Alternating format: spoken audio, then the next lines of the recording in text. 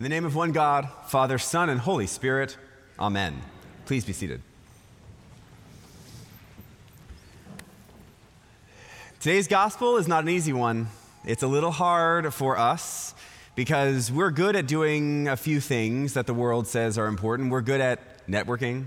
We're good at building social capital. That kind of idea helps us to kind of put ourselves in the right position. I mean, I remember being told when I was young, it's not really what you know, it's what? It's who you know. I know you know that. So this kind of gospel lesson kind of flies right in the face of that sort of teaching. I know, it's sad. And so this kind of gospel lesson really tells us something totally different about the way that we are supposed to live. Jesus says, when you are invited to a luncheon or a dinner party, go and sit down at the lowest place, the worst seat at the table.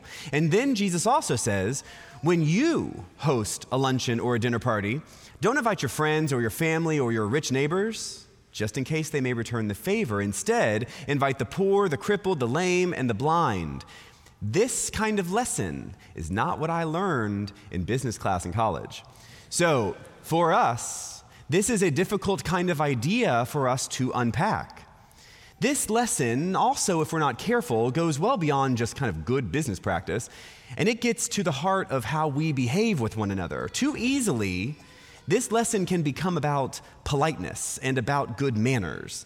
Now, as a Southern boy, I know my manners, right? I know about how to be polite, how to be sociable, how to move within a certain party, how to have good table manners, how to write a proper thank you note, and on and on and on. Like, we were trained for this kind of stuff.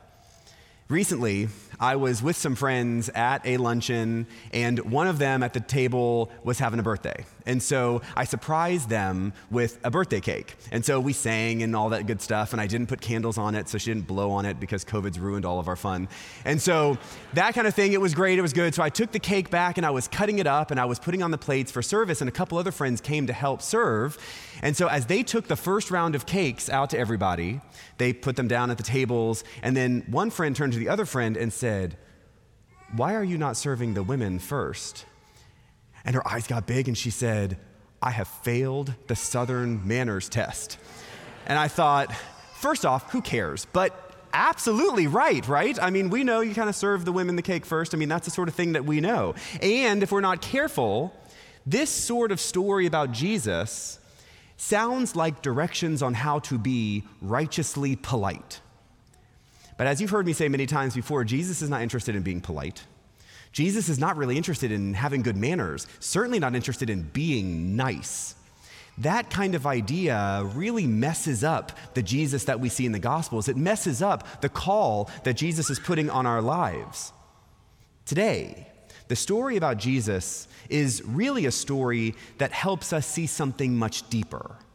Let's look at the last thing that Jesus says in today's gospel lesson. After Jesus' parable, after he tells that story, he makes one more statement. Jesus says, after you sit at the lesser spot at the table, after you have invited only the poor to your party, then you will be blessed. You will be blessed because they cannot repay you. You will be blessed and repaid at the resurrection. This is perhaps the real root of the idea of today's lesson. This idea about Jesus talking us and giving a literal dinner party is not the point. Do not go and just give a literal dinner party for poor people. That is not really the point of this story. Although if you want to, that's fine, you be you. But what we can do is really begin to flesh out and unpack this idea of blessing. Blessings are complicated. For those of you in my Bible study, which by the way starts in a few weeks, shameless plug. For those of you in my Bible study, you know we talk about blessings all the time and how complicated and complex this idea of blessings are. It is so easy for us to understand blessings as something we receive when we do stuff that God for some reason likes. That's not it. How many times have we heard people reference blessings as good stuff they get? I'm fond of saying that God is not a cosmic vending machine. We don't get the thing we want because we have put in exact change, like with the right prayer or the right actions. That's not how this works. Instead, blessings are meant to be something that we become. Blessings are not just meant to feel good or to give us the things that we want. Blessings are not even the things we say before a meal. Blessings are who God made us to be in the world. Now imagine a household spigot on the outside of your house, right? That water faucet. If you were to put a balloon on that faucet and turn the water on, what happens? That balloon will at some point burst. But if you put a hose on that spigot and you turn the water on, then the water is received in the hose and then put wherever you want it to go. In a sense, that's kind of how blessings work. Blessings flow from God. And then if we become the blessing that God is asking us to be, is making us to be, then we become that vessel. Too often, we see ourselves as a vessel like a balloon that's open on one end but closed up on the other. We imagine that we are the kinds of people who receive God's blessings and we give thanks hard stop. But if that happens, if all we do is simply receive God's blessings, at some point, our lives become too focused on us. Our lives become too focused on what we get and what we don't get, how we are blessed and how we are not blessed, to the point where our spiritual selves burst. But if we are a vessel that is open on one end and open on the other, we receive God's blessings constantly, and those blessings flow from us out into the world. We actually begin to direct those blessings out into the world for one another, for those in need, for everyone.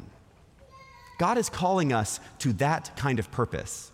God is calling us to be useful in who we were created to be. God is calling us to make sure that we are the kinds of vessels that both receive and give God's blessings in the world.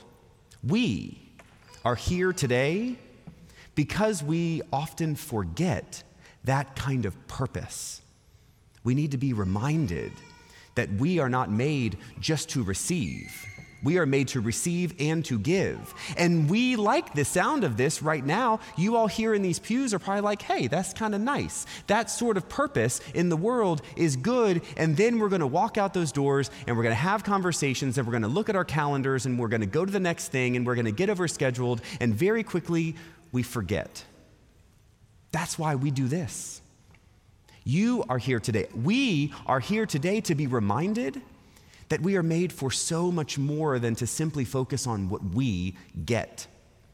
We are here to be reminded that God made us, made each one of you to have purpose in the world and to be the vessel by which God's blessings flow through us to everyone else in our lives.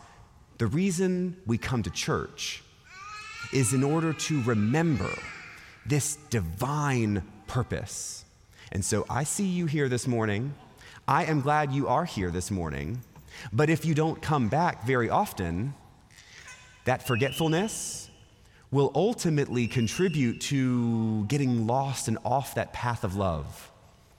Why we come here is to remember this sacred truth that God loved all of us, made all of us, and that we can be vessels of blessing in the world to make a big, big difference.